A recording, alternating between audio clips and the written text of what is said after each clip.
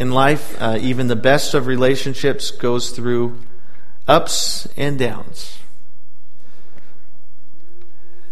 You're not going to be happy all the time in a relationship. You're married to a human being. You're friends with human beings. And human beings are incurably self-centered. People get sick, we argue, we whine, we have misunderstandings. Sometimes we're inconsiderate. Sometimes things just don't go right. And life is not a constant honeymoon. Some days, to be honest, are just a complete disaster from the very get-go. Some ways that you might know you're having a bad day: if you wake up to discover your waterbed broke, and then you remembered you don't have a waterbed. Think about that for a minute. Selah. The bird singing out your window is a vulture. You put your clothes on backwards and they fit better. You place both contact lenses in the same eye.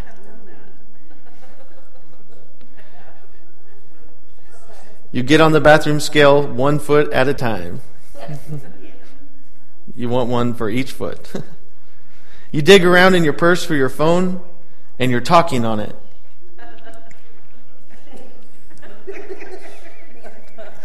Might be a bad day. Your horn goes off accidentally and remains stuck while you're following a group of Hell's Angels down the freeway. You try to check in at the gym with your Starbucks card. Your twin sister forgets your birthday.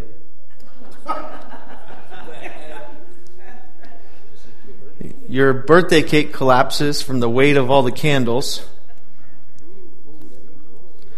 And finally, your blind date turns out to be your annoying ex-boyfriend who you broke up with a month ago, saying, "I need a break for at least 6 months from dating." That would be a bad deal. Show up to your blind date and it's your ex. Awkward.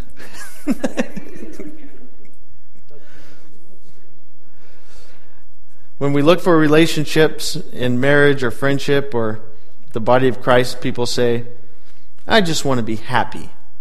You ever heard that? But the problem is, with that attitude, is it's basically selfish.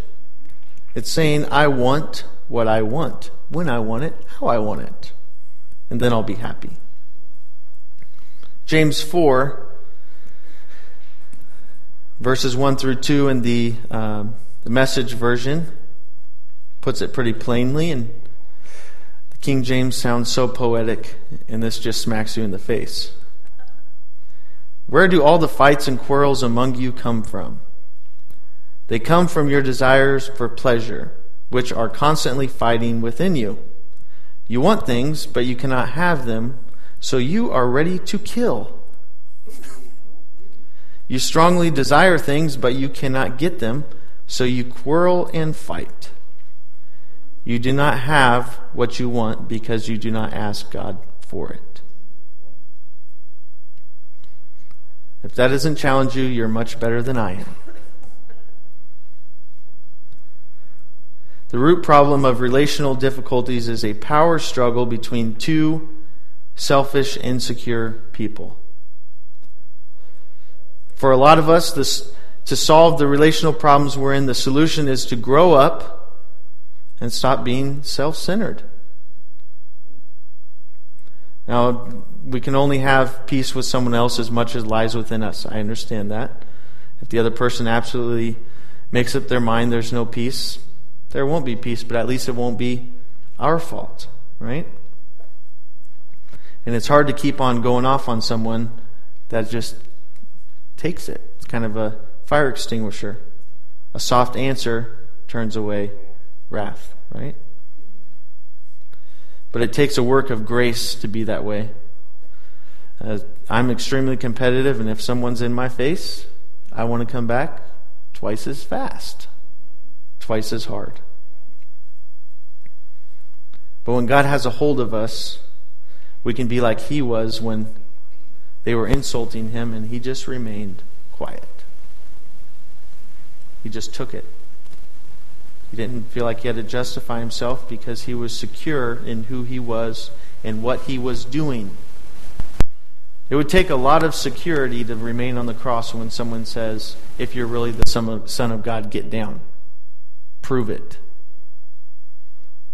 It would be hard because I know for me, I'd want to prove it. Unless I'm secure in who I am, then I can just stay there and say, it doesn't matter what they say, I am what I am. Right? James 3:16 in the New Living Translation says, for wherever there is jealousy and selfish ambition, there you will find disorder and every kind of evil.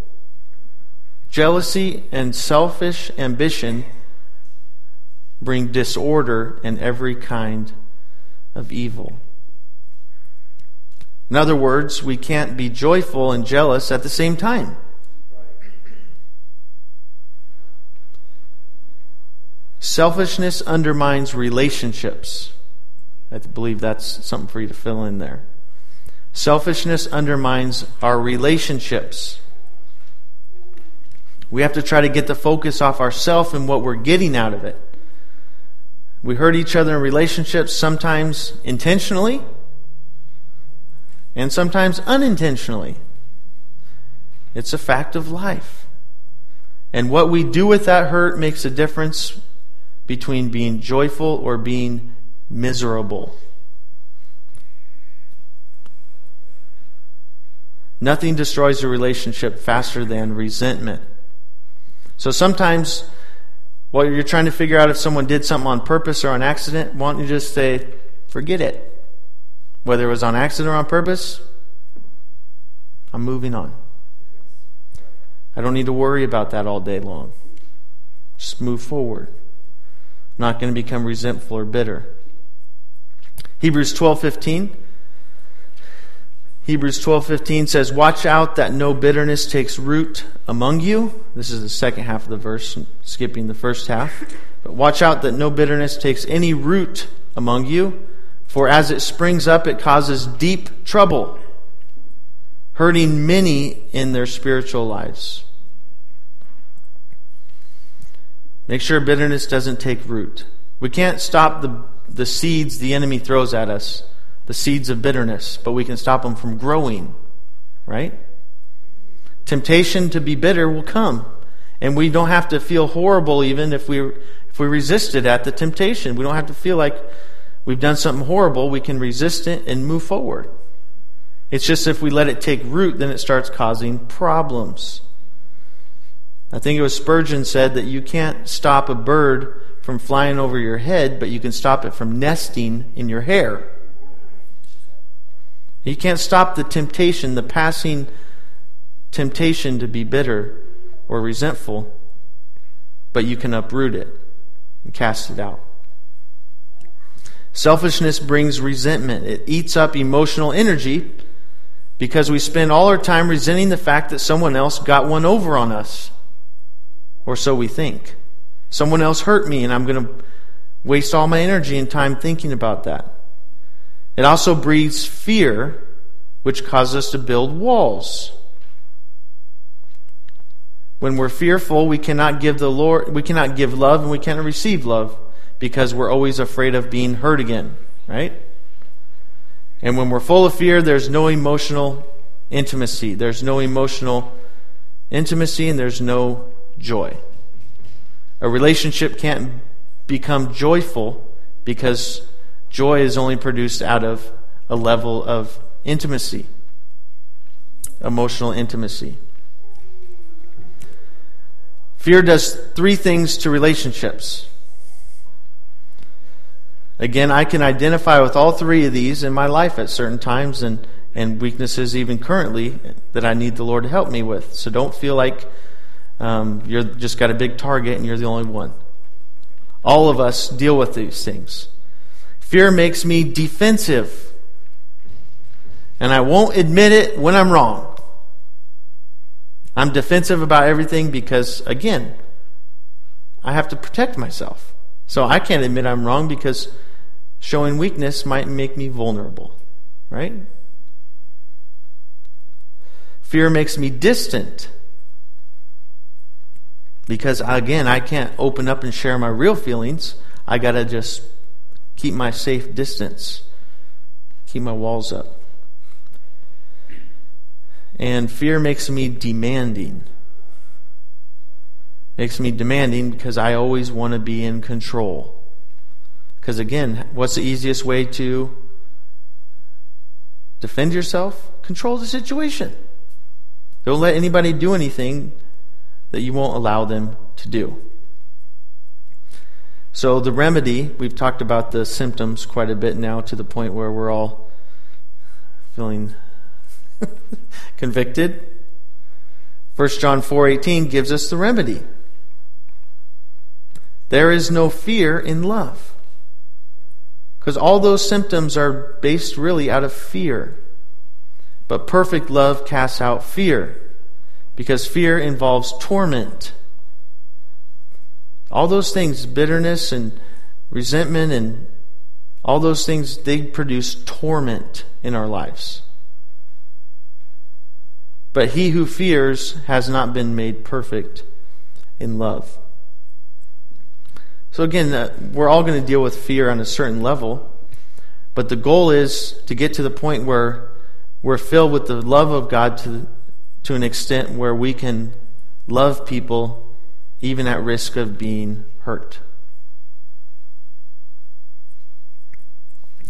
And really, a lot of sharing the gospel it's hindered because of our fear. We're afraid that someone else might not accept what we say, so we hold back. But the Lord wants us to get to the point where we can witness without fear. And we get there through His love, not through looking in the mirror and talking ourselves into it. I'm going to do better. I'm going to do better. I'm going to do better. I'm going to do better. It doesn't work. It's not about willpower. It's about the Spirit in us, helping us grow. Most people try to do something to bring happiness into a troubled relationship. But it's only a temporary solution. What we need is joy, and that only comes from the Spirit of God. Joy is very much different than happiness. Most people think if I only could do this, or if someone else would do this, I could finally be happy. If I could buy this, if I could buy that, if I could have this job, if I could drive that car, if I could live in this house, on and on and on. The problem with that is a destination disease. You can never be happy till you get to the destination, right? Well, what happens to you when you're not at the destination? You're always looking to arrive, and so you can never be happy because you're always trying to get somewhere. Because once you get there, more than likely, there's going to be another destination you think you need to go to. So it's an insatiable disease. The flesh is never satisfied. So if we live to just please the flesh and be happy in our flesh, we're going to be miserable and tormented. But life's not a destination, it's a journey. The grass may be greener on the other side of the fence, but the water bill is higher there too. And I've also heard it said that you have to mow that grass too. After people make drastic changes, walk away from marriages, quit jobs, switch careers, move across the country, build a new house, buy a new car, get a great promotion, they still have to live with themselves. Because again, joy is more about ourselves than everybody else. And it's our peace with God that produces that joy. Nowhere in the Bible does God say, pursue happiness. The word happiness is only 22 times in the Bible, and it doesn't mean what we think of. In the Bible, happy doesn't mean having everything I want. it means blessed or favored by God. So the way we think of happiness needs to change. If we truly want to be happy, we have to be blessed and favored by God. Happiness is very vulnerable in the sense that we think of happiness. Happiness wrapped up in people is insecure because people let us down. It's just going to happen. People aren't always going to fulfill what we want them to. If we're looking to others for our happiness, that's a very insecure happiness. People are going to fail. As much as I try to be the best husband and the best father I could be, if my wife and my daughters look to me for their sole source of happiness, they're going to be sadly disappointed many times. Because I'm only human. But if they look to God as their source of happiness, it doesn't relieve me of being the best husband, father I can be, but it helps them to have a greater source in their life. To expect your spouse to fulfill all your happiness is not wise. The Lord is the ultimate source. Happiness centered in possessions is unsure because material goods deteriorate and depreciate. They go away. They get old. They fail us again. Happiness based on health is unreliable because time takes its toll on all of us. And even though the Lord may heal us of things sometimes, we're all going to get old and die. That's just part of this life. Unless the rapture happens first, which it may very well happen first. And happiness grounded in social achievement is very unpredictable because there's always a new star that rises. And you can just look at the celebrities of our day to see this. They have their moments in the sun, but eventually someone else rises up and everybody kind of forgets about the person who's now outdated. And Michael Jordan is one of my favorite examples. He's quite possibly the greatest basketball player of all time. And he's just not talked about very much anymore. He doesn't play. Someone like Kobe Bryant. As much as I don't really care for him, as Maurice knows, he's a great basketball player. He's only been retired for a few months. And he doesn't get talked about very much anymore. It just, people move on. Everything we build our happiness on eventually double crosses us. But Jesus will never fail us. God is the only guarantee in this universe. He is the only guarantee.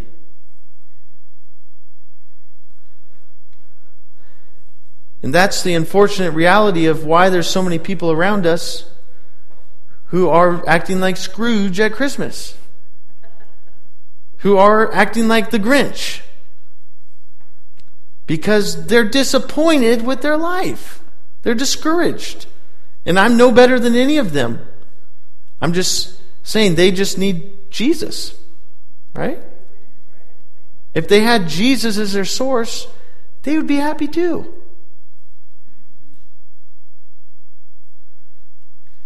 People try everything to be happy, and it doesn't last very long. And this morning I was just driving after meeting someone for breakfast, and there's these two ladies walking down the street, and one of them literally just, she's walking along, and all of a sudden she just drops to her knees and just starts wailing. Just bawling her eyes out and just screaming. I have no idea what happened. But she just lost it on the sidewalk. I don't know what her problem was, but I do know if she would ask Jesus for help, He could help her better than anything else. Doesn't matter how much money she has. It doesn't matter what she's done in the past. If she would just come to Jesus, He would help her and give her peace. But that's so simple, people miss it. What, I don't have to pay for it? What, I don't have to go to college for 30 years to get it? I don't have to do this, I don't have to do that? Because we're used to having to earn everything, right? But with Jesus, you can come and just receive because He wants to give it. He's just waiting for people to ask. As much as we want joy, He wants to give us joy more. It's just we have to quit going to the wrong wells. We have to quit drinking out of broken vessels. As soon as you fill it up with water and you go to put it to your lips, it's already leaked out the bottom. And then you fill it up again, it's gone again. You might get one drop. And all this effort of back and forth, back and forth, back and forth. Nothing. Because it's broken cisterns, the Lord said. The things of this life cannot satisfy. But with Him we get a full glass every time we truly come to Him. And we can drink and drink and drink. So why do we get deceived? I wish I knew. I wish I knew, because I ask myself the same question every time. I do it. I'm irritable, I'm stressed, I'm frustrated. I go pray. After a while, I feel like everything's better. And I'm like, why did I wait so long? Why did I get tricked again? So in contrast to seeking after happiness, which is self-centered, the Bible uses the words joy, joyful, or rejoice over 160 times. It teaches us that joy only comes from the Spirit of God living within us. It's God-centered. Happiness is self-centered, and it's based on temporary things. Joy is God-centered. We'll go through a little comparison chart here to fill out. Happiness is external. It's everything outside. But joy is internal. That's why everything outside could be falling apart. And inside we could still have peace and joy. Because it's internal. Whereas happiness depends on everything going on out here. Happiness is temporary. Yeah, we see that at Christmas. That gift is like the best thing in the world for a few minutes. But joy is eternal. And doesn't mean we don't need to continue to seek it, but it means when we get in heaven, we'll have a state of joy that will never, never, never end. Happiness is based on chance. Joy is based on choice. Happiness is based on chance, okay? Time and chance happens to everyone, we say, and we just hope that our chance comes, right? We just hope for that. But joy is based on choice. Whatever situation I'm in, make a choice to rejoice. And nothing can take that choice away from you. Happiness is based on circumstance, and joy is based on Christ. Happiness is based on circumstances, while joy is based on Christ. So again, in happiness, the idea of happiness that we understand in our culture is, I'm going to find this happiness myself. Right? I'm going to pursue it. I'm going to do whatever I have to be happy. I'm going to, whatever that happiness is in our ideal, a level of income, an amount of money in the bank, a car, a house, a job title, whatever, fill in the blank. I'm going to pursue that with all of my heart, soul, mind, and strength. That's the pursuit of happiness. But joy is centering everything on Christ. It's just pursuing Him and letting everything else happen. Seek ye first the kingdom of God and His righteousness, and everything else is provided. We seek Him first, and He gives us all the tools and all the wisdom and all the understanding we need for everything else to work out.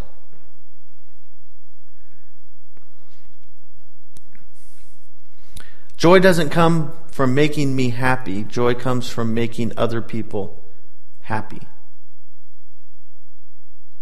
That's a big paradigm shift. And it's a paradox. Joy doesn't come from making myself happy. Joy comes from making someone else happy. It's the way God designed it. He has many of these paradoxes in his kingdom. The first shall be last. The greatest among you will be the least among you, right? You can go on and on all day, things that are counterintuitive. And to have joy, we pursue making other people happy. God designed it that way. One popular myth says, when I get all my problems solved in this relationship, I'll be happy. That's never going to happen. Sorry if I burst your bubble tonight. We're never going to be in an ideal situation with this life. Like everything is absolutely pristine and perfect and we have everything we want. It's just not going to happen. Life is simply a series of solving problems. If the only time you learn to have joy in a relationship is when you have all your problems solved, you're never going to have joy. We have to learn to have joy in the middle of our problems. And another thing just to look at a little bit different, problems are opportunities for greater intimacy, closeness. Because when you work through a problem, you're closer on the other side. If you never have a problem in a relationship, you never grow in that relationship. But when you work through the problem together, you're actually stronger on the other side. And this is something I try to explain to people that are about to get married, that some get and some don't. When you go through problems, you love each other more after the problems. Because you've learned to work through it together, you've learned to forgive one another, give each other grace, give each other mercy. If you're the one giving the forgiveness, you learn to love them more by forgiving them. If you're the one receiving it, you learn to love them more by being humbled by that.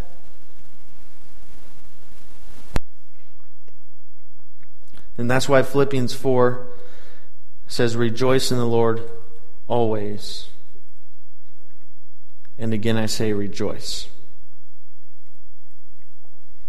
Because the Lord knew if He didn't tell us to do it always, then we'd say, well, I'll rejoice if. And we start filling in our circumstances, when we will, when we won't. And we're good at making deals with God. It starts at a very young age. Clean your room. I'll clean my room if. I didn't say if. I just said clean it. You ever had that conversation? I've been on both sides of that conversation. So how is it possible to be joyful? When Paul wrote that he was in prison, he wrote Philippians 4:4, rejoice always, when he was in prison, about to be executed. He was writing to the Philippian church the book on joy. 19 times in the book of Philippians, which is a small book, the word joy or rejoice is recorded 19 times. He wrote a book on joy waiting to be executed. He didn't have a whole lot to look forward to circumstantially or physically. But he learned to rejoice anyways, because his focus was on Christ. Paul wasn't counting on his circumstances to bring him happiness. He was counting on the Holy Ghost to give him joy. And I quoted it earlier, but one of my favorite verses is Psalm 16:11, which reminds us that will show me the path of life. So again, if we pursue the Lord, He's going to show us the path of life. If we forsake our own understanding and all of our ways acknowledge Him, He's going to direct our path, right? And in thy presence is fullness of joy. So the greatest source of joy is in the presence of God. At His right hand are pleasures forevermore. They're eternal pleasures. So we can pursue the pleasures of this life, the pleasures of the flesh, which are temporary and fleeting and really can never be fully satisfied. Or we can find eternal satisfaction in Him. When I have a warning light that says low joy,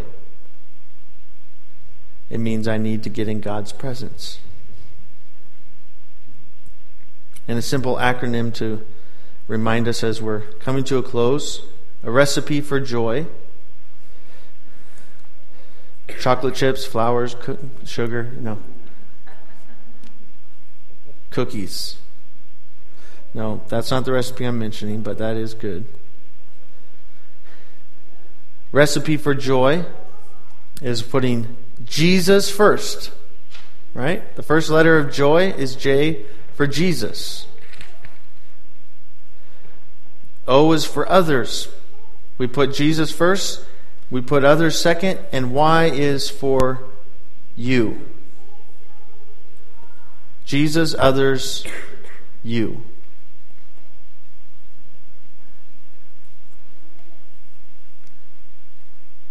Another one of my favorite verses in the Bible, especially during Thanksgiving and Christmas, is Nehemiah 8:10. Because the Lord's not about always denying yourself, always fasting, always repenting, sackcloth and ashes. But there's a balance. It's a season, as Brother Ron said.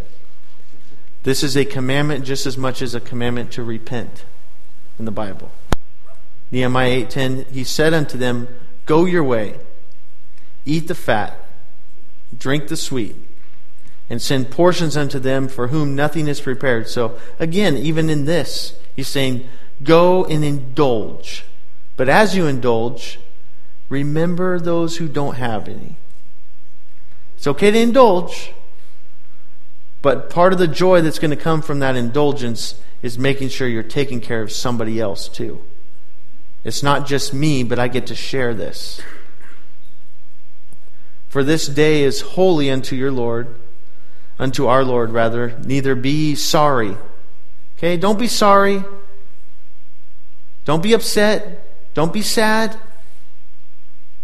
And in this context, they had read the Bible for the first time in a long time, the law, and they were sad because they had been sinning and neglecting God, and he's telling them, don't even feel bad about what you've done.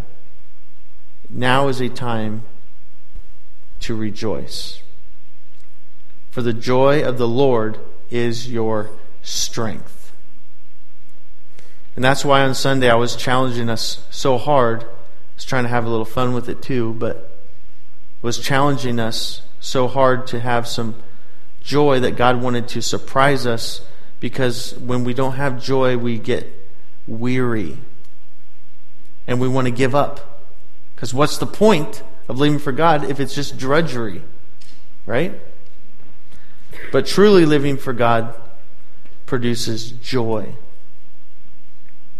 Produces joy.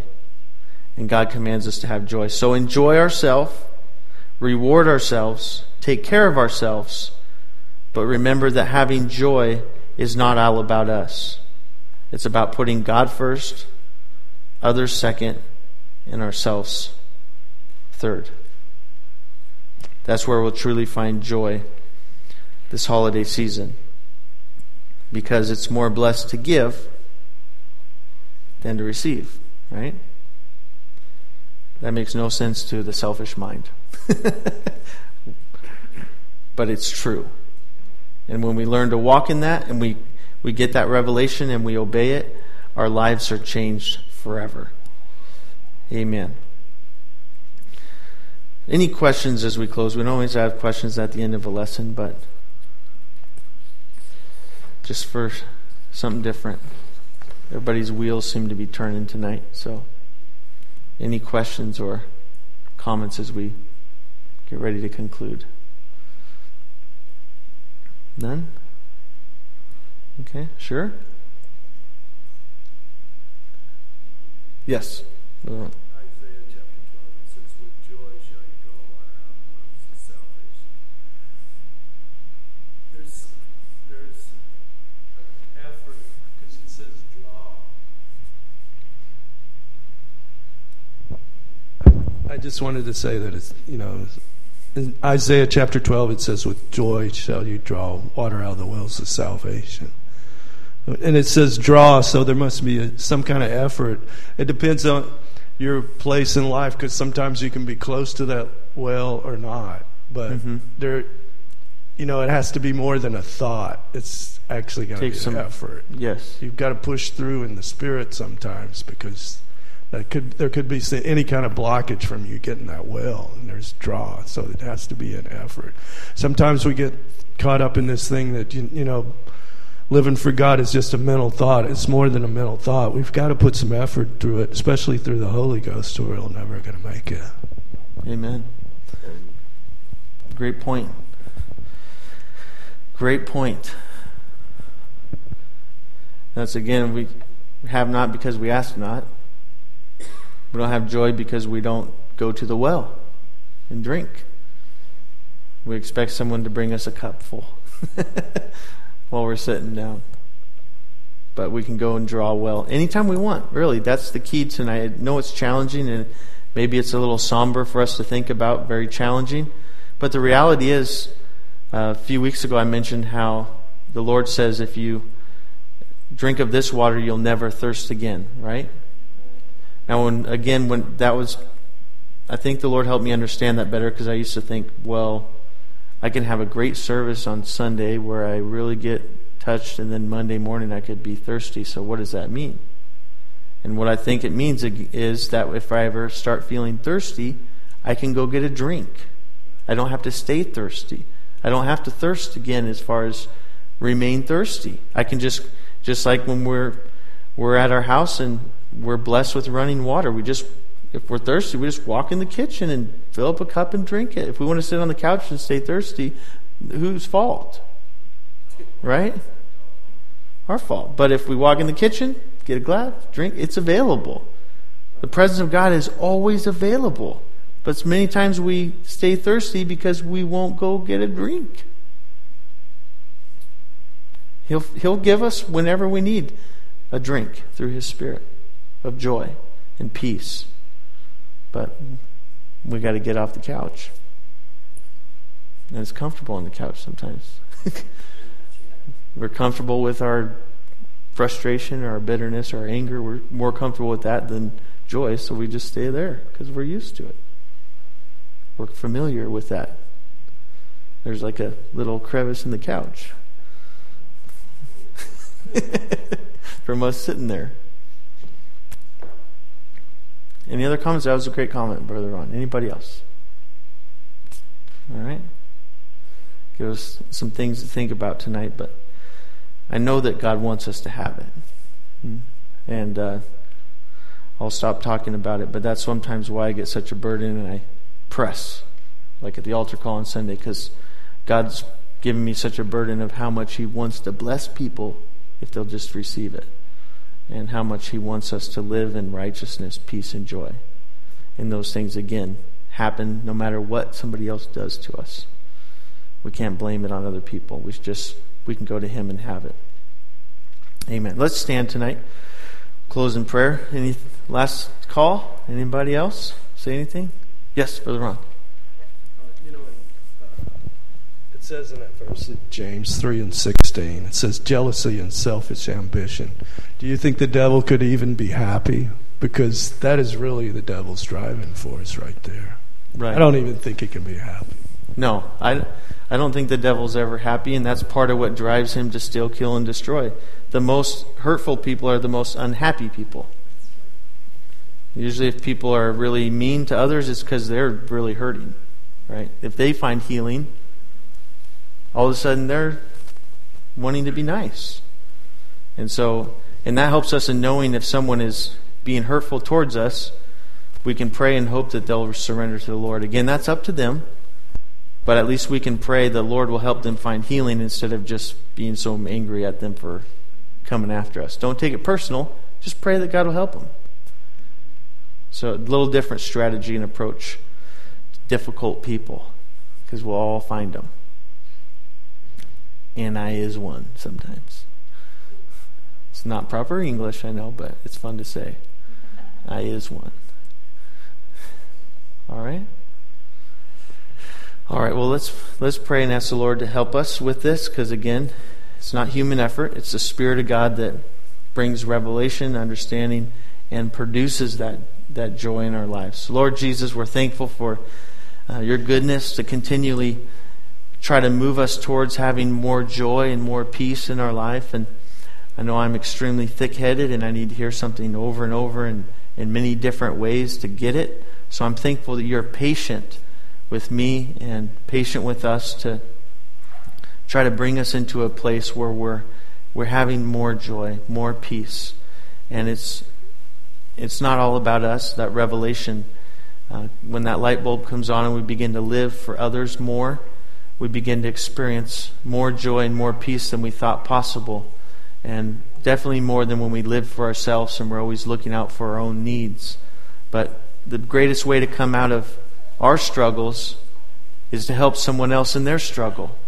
When I'm struggling, if I go help someone else, it helps me to feel better, helps me to feel like I've accomplished something, and helps me to struggle less. So Lord, help us in this holiday season to be reaching out to others around us. And when we're having a hard day, we'll reach out to somebody else and try to minister to them. And as we minister to each other, we can both overcome. And we can both rise above the situations. Because it is a difficult life. It's a tough life we live at times. There's difficulty and struggle. But you are the source of joy. And we can have joy no matter what if we'll put you first in our lives. Seek you first, Lord. So I pray that you'll bless everyone as we leave tonight. That you'll keep us safe on the way home. And you'll just have your hand upon us throughout this coming week. Help us to be a blessing to our family members, especially the ones that are not saved, to try to be a witness to them, to show your love to them.